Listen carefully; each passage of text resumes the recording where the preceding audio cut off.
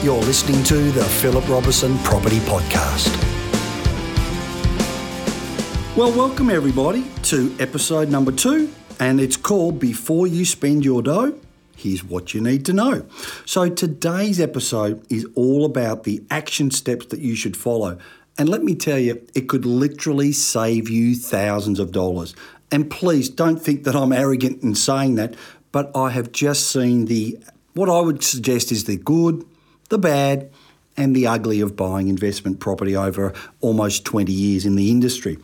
So basically, to put it bluntly, I just want to help you avoid wasting your dough and buy an investment property on emotion rather than, I'd actually like you to make well-researched, rational decisions so you won't be disappointed by your investment choices later on. Now, what I'm sharing with you came about as a result of my experiences, both as a mortgage broker, which was almost 19 years, and also where I settled as a broker, I reckon at least hundreds of investment property purchases over that time. Now, in my role as a broker, I can tell you I was able to see firsthand the impact of the different types of investment property purchase decisions that were made by my investment clients. And these produced a range of outcomes. Now, look, I've got to say, some were outstanding, but others, unfortunately, they ended in tears. And secondly, from my time as an investment property consultant, where for some 10 years I sold off the plan properties to investment clients. Now, what I want to share with you first off is an understanding of what makes a good investment and the factors that influence that. See, purchasing an investment property, it should be about the numbers and only the numbers. There's no room for getting emotionally attached to the property.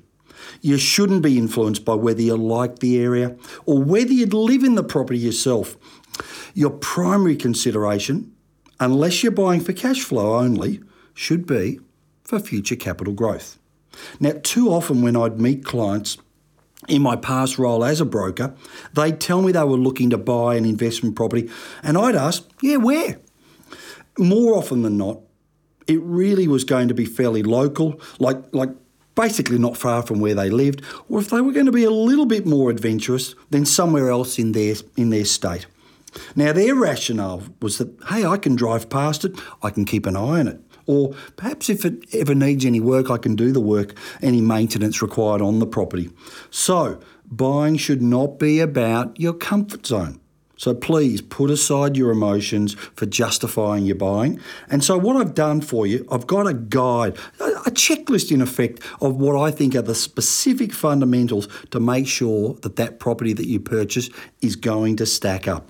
So let me start. So infrastructure and amenities. So supply and demand typically is influenced by the availability and proximity of infrastructure and amenities. Now, what do I mean? So these include things like access to employment, schools, shopping centres, public transport, hospitals, and other social services. Now, the better located a property is in terms of its proximity to these, the more likely it's going to be considered to be, quote unquote, a desired location. So not only for renters, but also for owner-occupiers. Now, on the flip side though, if a property is not close to public transport and that there's little employment in the area and schools are few or far away and hospitals and medical facilities aren't nearby, well, of course, it makes sense that it's less likelihood that the property is going to be then in a desirable area and therefore less likely that there's going to be strong demand for it.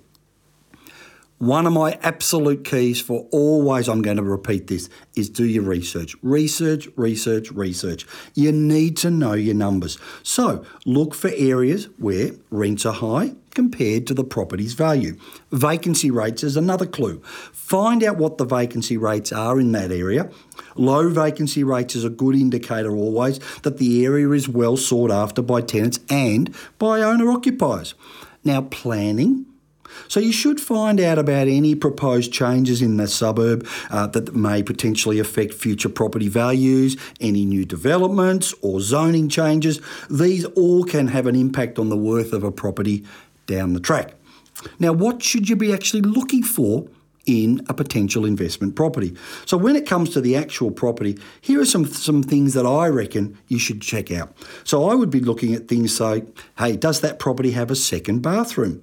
Is there a lock-up garage? Does it have security system? Is there off-street parking? Does the house have good storage? Is there heating and air conditioning? And trust me, having lived in a hot box, in summer you don't want your tenants sweltering, and conversely in winter you don't want your tenants to be cold. So these are always going to be things that are important to renters. Now, maintenance. Is the property going to be low maintenance for your tenant and for you as the owner? You don't want to have to be keeping on putting your hand in your pocket continually. And I can bet your tenant isn't, in most cases, not going to want to be out there at weekends mowing the lawn regularly and having to do the gardening and the weeding. So, as an investor, you should aim to keep your costs for maintenance down as low as possible. Now, an opportunity around that thought is, well, what about a courtyard or a grassed area can be attractive? Remember, a newer property will have less maintenance, whereas an older home, well, that's going to require potentially more repairs over time. Now note, I'm not suggesting though that a newer property is necessarily better than an older one, apart from the depreciation, but there may be some sound reasons to purchase an older style house. But I'm saying just to be aware of these things before you commit to a contract. Now, subdivision, assessment prior to purchase. So does the property have potential for a future subdivision? Some investors want to know the highest and best use of that land. There may be potential to, say, add another dwelling at the rear, or maybe more. If you are looking for such a property, a town planning assessment by a town planning consultant may prove valuable if you're wanting a property that could add value to you now or down the track. Know what you're buying. Sounds simple though, know what you're buying. Whatever property you decide to purchase, it's always important to get a building inspection, a pest inspection, and potentially an independent sworn valuation, not to be confused with a market appraisal from a real estate agent. You want to know what the vendor is asking for the property is fair. Is it based on comparable sales in the area? And a sworn valuation is going to give you an unbiased analysis of local real estate prices. Now, a pest inspection will let you know if you've got a property that may have had termite or other vermin in the property. You may also want to know about whether the property has, quote unquote, good real estate bones. Namely, is the property structurally sound? Now, you're going to find that there are some issues with a property that this may actually provide leverage. Knowing these answers may provide you some leverage in negotiating on price. And the inspections prior to purchase, as I said, potentially you're going to actually be able to work out whether these estimates are in line with the market based on having this information on a build and pest inspection and an independent valuation. Now, one of the other things I wanted to talk to you about and share with you is learn based on history the types of properties to avoid and where not to buy. I repeat, where not to buy. So high-rise apartments. Okay, so remember earlier I said that a key consideration in buying a property is supply and demand. So basically I'm referring to the scarcity of the property. Is the property unique in some way? So when investing, buying an apartment in a high-rise building is unlikely to give you a positive outcome if your goal is capital growth. Now, time and time again, I have seen investors lose out on these types of properties. And why are these properties a poor choice for investing? Well, it's pretty simple, really. There's just too many of them. There's no scarcity of supply, and there's just too much competition for tenants, particularly if you're buying a property off the plan, which I'll come to shortly. So if it's a new building, what you find is inevitably there's going to be some purchasers when it comes to settlement who are quite desperate to get a tenant into their property. And this usually means new owners, unfortunately, have to drop their rent to compete or just to get their property rented out. I don't know about you, but ouch, that's not a good outcome for you. The other thing about apartments is there are high holding costs for you as an owner. In high-rise buildings, if you think about it, typically they're going to have lifts, common areas, perhaps a gym, a library, sometimes gardens. All of these add up to your holding costs increasing, and it's going to show up in your body corporate fees. And it's easily... numbers can be in body corporate costs anywhere from $1,500 to, say, $3,500 a year. And in fact, for some buildings, depending on the amenities, it can in fact be even higher. So it's really important to check your contract before you buy so you know what these costs are going to be. You don't want any surprises. These costs, the other thing these costs actually can do is it'll add additional pressure on you as the owner in having to cover this, meaning that potentially there's going to be a shortfall from the rent. So be prepared to be putting your hand in your pocket to cover this difference. Another property style that I've seen over the years that hasn't worked for investors is student accommodation. So these are typically one-bedroom bed sitters, rented out usually, say, to university students. Yeah, they'll give you a great rental return and some depreciation. But hey, if you're looking for capital growth, I reckon forget it. There really isn't any other thing to be aware of, or really be noting that there isn't a secondary market for resale. So if you're looking to eventually become a seller, I reckon you could be in for a rude shock and you may have to sell your property at a loss.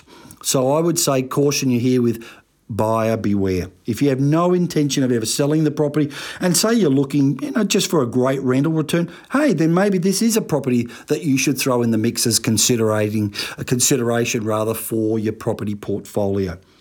Another style of property that I'm not a fan of is serviced apartments. So a serviced apartment, it might seem like a good idea, but please do your homework first.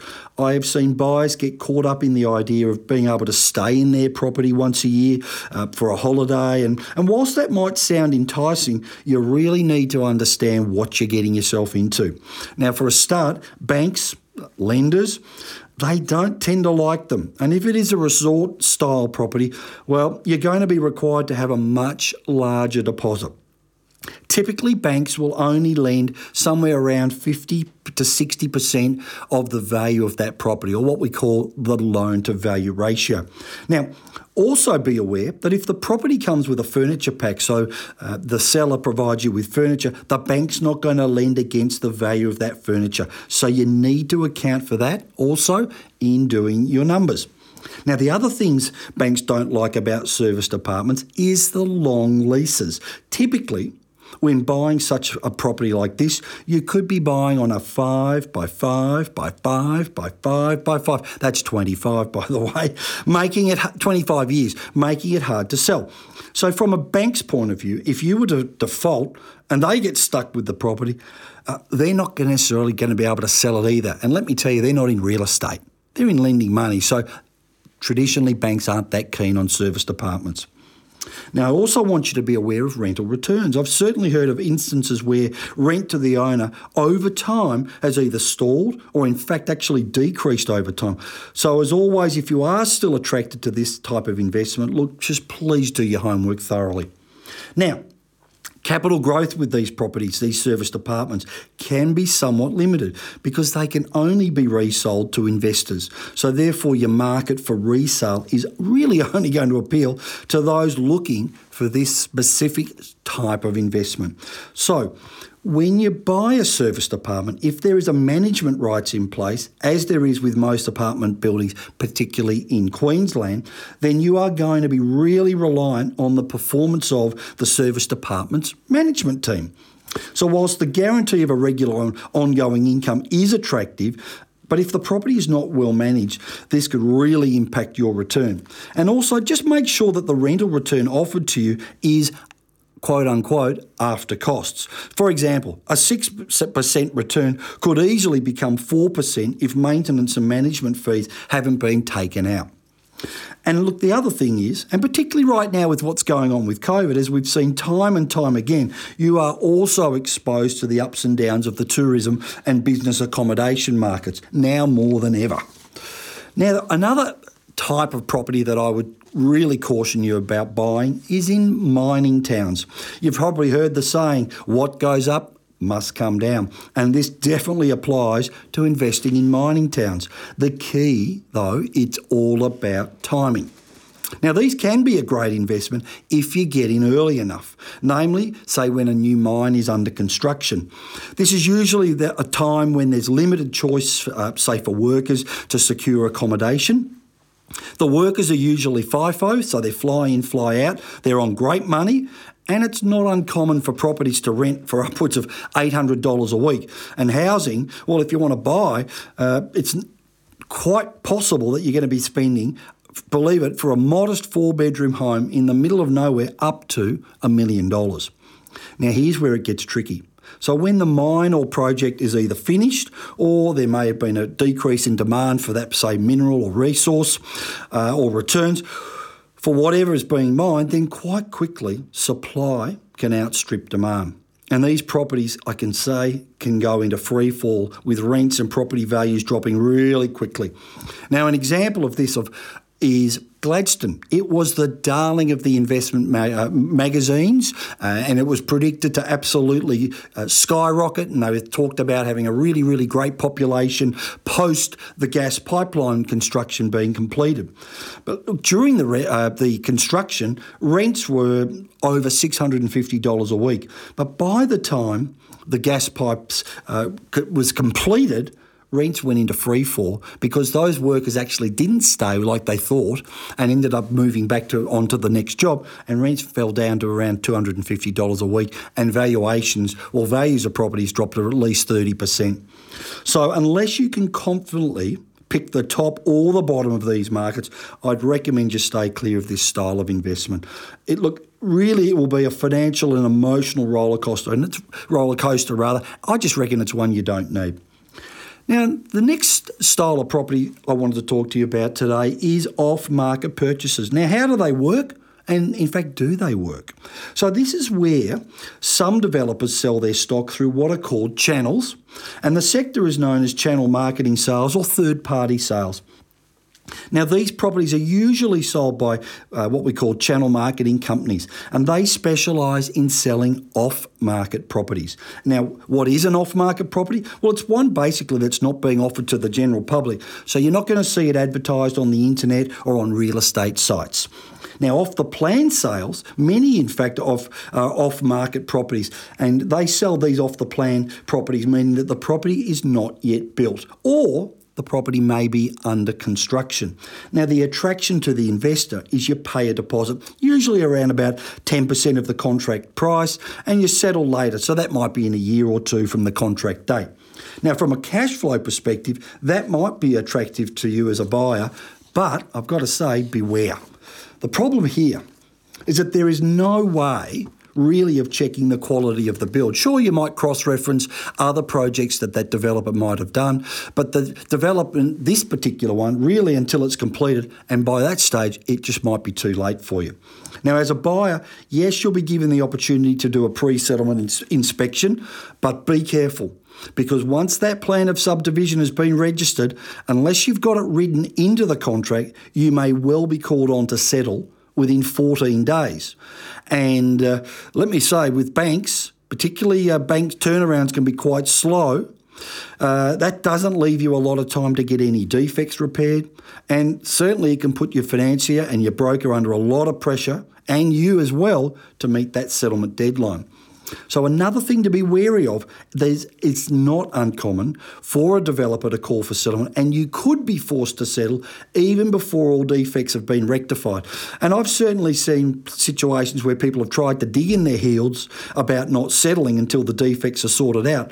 But please, get your legal practitioner to check the contract, because you may be forced to settle before some of the items are rectified, and that is quite within the contract for the developer. So again, always check with your legal representative. The other issue then is failing to settle on time could result in penalty interest. And let me say, that can quickly add up. I mean, penalty interest, it's not uncommon for 14% of the contract price annualised to be charged. And look, before you know it, can easily run into hundreds. And I've seen instances where people have been charged $2,000, $3,000, $4,000 in penalty interest, usually through no fault of their own, but they weren't able to settle on time. And that's a real, not a great way to kick off the start of a new investment. Now, the other issue, particularly with these off-the-plan purchases, and if it's in a larger development, well, I've got to say, just be aware of, if you're renting out your new property, please get an independent rental appraisal. Don't rely on one from the selling or marketing agent. They often tend to be on the higher side of what's achievable. And as I was about to say, competition for tenants. Wow, if you've bought in a housing estate or a townhouse development or an apartment building, well, think about it logically. When it comes time to settle, you are now competing with all the other buyers who are looking for a tenant too. And it's not uncommon for some owners to be forced to drop their rent just to secure a tenant because of the increased amount of competition at this time. Now, the other thing to be concerned about or be aware of is valuations. Many off-market and off-the-plan purchases, well, they simply don't stack up. And at least that's what the bank's valuers think. So you've just got to be very aware that they are across the fact that large sales commissions are being offered to introducers and referrers. And it's not uncommon for these properties when it comes to settlement for them to be valued easily up to 10% below the purchase price. Now, so let me share with you, here's how the numbers would work if you bought one of these properties that had a low ball valuation. So let's just say you bought, let's say for $450,000, and the bank's valuer says, we valued the property at $405,000. Well, the bank or lender is not going to lend you against your purchase price of $450,000. They're actually going to lend you against the $405,000 valuation. Now, if you were planning to borrow, in your maths, 90% of the original contract price, which was $450,000, you better think again. Because now, because your val came in at $405,000, the bank's only going to lend you 90% of the $405,000, which is a possible $364,500, which was 90% of the bank's val. Now, that means you've now got to go and find another $40,500 to settle. Hey, but what if you haven't got that money? You can see how this can cause you massive stress. So just be aware of what can happen before you commit to an off-the-plan purchase. Now, the next thing I want to share with you today is how can you take advantage of a property downturn to access some of these great deals that people talk about? Okay, well, what can happen is developers get stuck with stock that maybe the property was sold, but maybe a buyer can't settle due to a change in their purchase circumstances. Their personal circumstances, the person might have lost a job, their income might have gone down, hey, they might be impacted by COVID, and now they're on job seeker, or they've had their hours reduced. So if you've got your finance approved already, or you are a cashed up buyer, then you might be able to negotiate from a position of strength. So particularly if that developer has exposure to banks and or private funders. The last thing the developer wants is to be paying huge penalties for failing to settle. So you may well have a very motivated seller, being the developer, look, I've seen situations where people go in with a lowball offer and they may just accept that because the penalty interest to them is chewing its head off. So you might be actually doing them a favour as well. Another thing to be thinking about, if the deal seems too good to be true, well, there's a reason for that saying, and there's often a good reason why that property might not have sold. So, again, if you're looking at a property that's potentially at a lower price relative to others, make sure you know exactly where that property is located in the development, particularly if you haven't seen the property. So you don't want to be buying a heavily discounted house in an estate, for example, that sits under power lines. I was out looking at an inspection of a property one time, and the price was actually about $20,000 lower than all the others in the estate, and I thought, this sounds great. So I drove to the estate and, sitting under power lines, of course. Well, guess what? We passed on that one. So The other thing to think about is, is the block, the actual land, is it an odd shape? Does that mean, therefore, that a lot of that backyard is hardly usable? So you may find that it's going to be really difficult in that situation to get a good tenant and actually get good rent. Lifts in a building. So think about that. Just make sure if the property is in a building that it's not near the lifts or sitting over the garage door if there's parking underneath the building. I mean, the noise from lifts or a garage constantly opening and closing, they can just absolutely drive a tenant nuts, and you're going to find that it potentially could be really hard to hold tenants in your property. Now, the next thing I want to talk to you about today is actually some of the different types of residential investments. And we hear the term a lot, negative gearing and positive cash flow. So what do these things mean? So for some time now, negative gearing has been all the rage. But just, I guess my question is, well, what is all the fuss about? So here's how it works. Negative gearing is where you borrow money to invest in a property and the income from the property is less than the expenses. So in other words, the money you've got coming in is less than what's actually going out. So for example, where the rental income is less than the interest and other expenses. Now essentially, on paper this means, and in your bank by the way, it means you're making a loss. Now many investors were attracted to this because that loss can be offset against their taxable income and reduce the amount of tax they've got to give the government. On the other hand, positive gearing, well, that's where you borrow money to invest and the income you've got from your investment property is actually higher than any interest and operating expenses. But just remember, this means that you're going to have extra money left over at the end of each month, but you're going to have to pay tax on that additional income. Now, positively geared properties also, though, they can give you an ongoing income and the property, likely if that capital gain on the property is increased in value when you sell. But the other good thing about a positively geared property is you've got a mortgage, you can take that excess rental income, and if you're paying P&I, principal and interest, you can actually help by amortise the loan, meaning you're paying it down, and every time you're paying down the loan, you're de-risking that property investment. Now, the next thing I want to talk to you about today was actually your dream team. So before you run out and buy that property, I reckon it's really important to get your dream team in place. And so who should be on a dream team? Well, I reckon it's really, really important to have a good mortgage broker. Now, that person, they're going to help you work out just how much you can borrow, and they're going to explain to you the types of loans available to you as an investor. They'll also do the running around for you. They're going to help you find the right deal. I didn't say the best deal, but it's the right deal. A good broker will work with you and your accountant on the options on how best to structure the loan from a tax perspective. And if you're going to buy multiple properties over time, then this is going to be a person that's going to be very important to you to optimise how much you can potentially borrow over the long term. Now, an accountant is critical, and definitely I reckon you want to have a good accountant in your corner, but preferably one that's also an investor themselves. I'm a great believer in it's not just about people talking the talk, they've got to walk the walk. Now, buying that property though, remembering it's much more than just about borrowing money. It's knowing, and this is where the accountant's critical, knowing about what entity or buying structure to purchase the property in. So for example, the property, should it be in your personal name? Should it be in a trust? If so, what type of trust? A family trust, discretionary trust, hybrid trust? Should it be in a company, etc., etc.? Lots of pluses and minuses with all of these, and it's going to be really important to understand what is the right purchasing entity for your personal situation.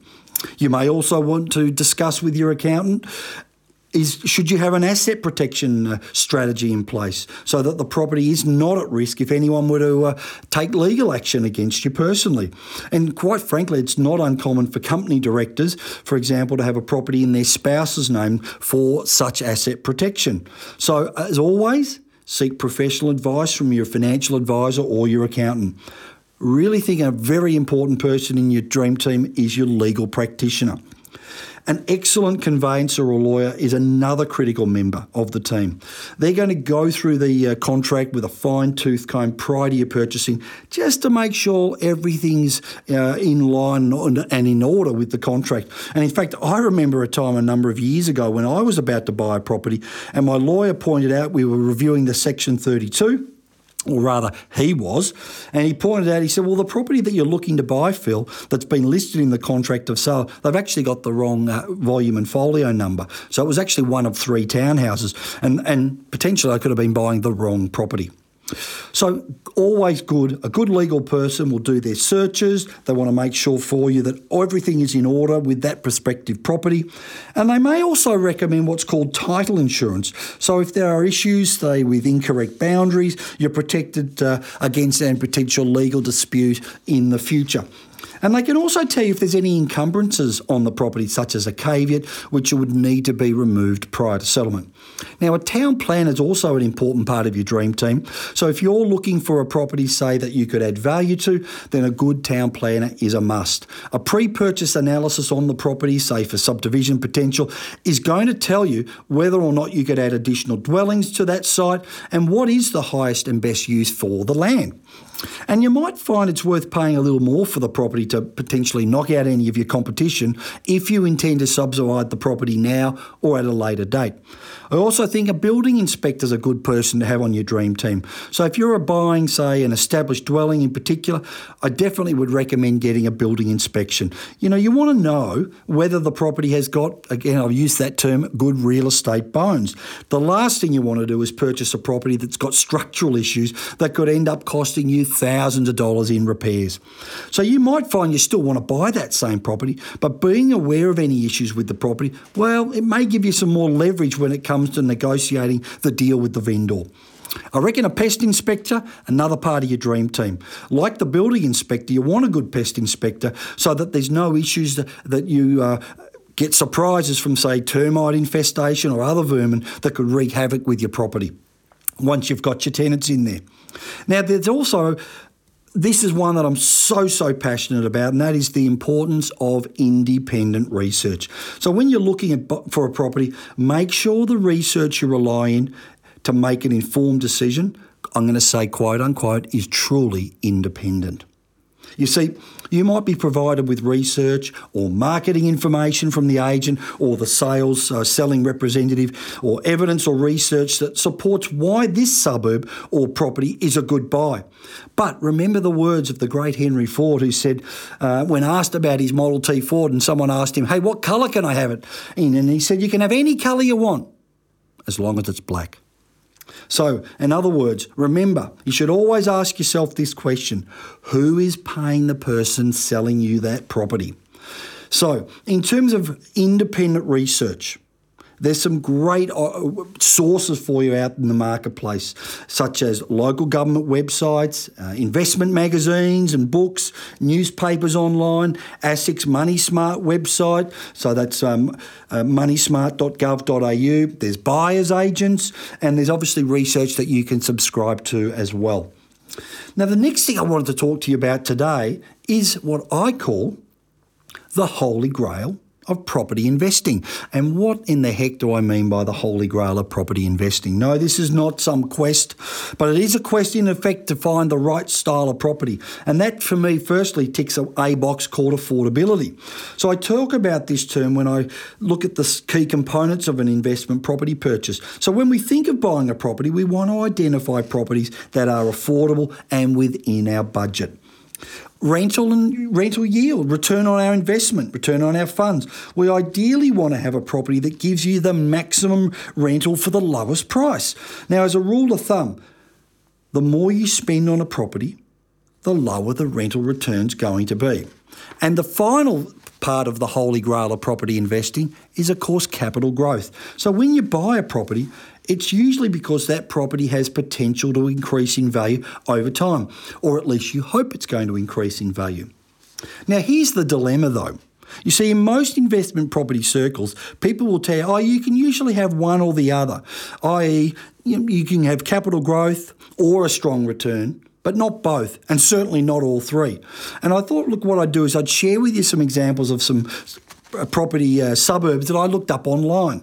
So over the last 12 months, if you take New South Wales and you take Sydney, so the lowest priced property suburb was Tregear. Median price, $434,734,000. Rental return, 4.8%. But here's the kicker. Capital growth, negative 16.1%. If we go to Melbourne and Victoria, Melton, lowest price suburb was Melton at $389,180. Rental return, same, 4.8%. Capital growth, negative 6.1%.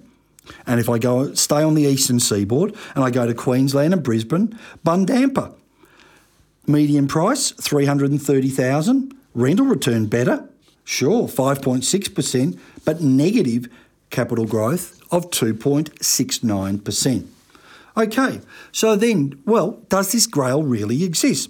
So then what I've done is I've looked at some other examples of cities from Victoria, Queensland and Tasmania that tick all the boxes that I believe make up this grail. Now, these are actual results during the last 12 months. And remembering, the Holy Grail consists of affordable properties, and all these examples are all under $300,000. They've got strong rental yields. All of these properties have returns over 6%, and all of these properties have capital growth, solid growth, when remembering that much of Australia was actually going down. Sydney and Melbourne were going backwards.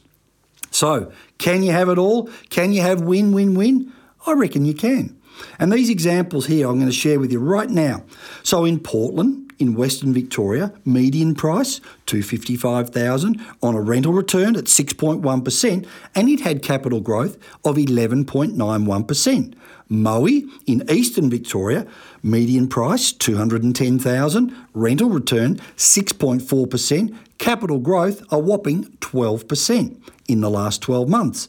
Let's head up to Queensland. Cranbrook at a median price, $260,000, rental return 6.3%, capital growth 9%.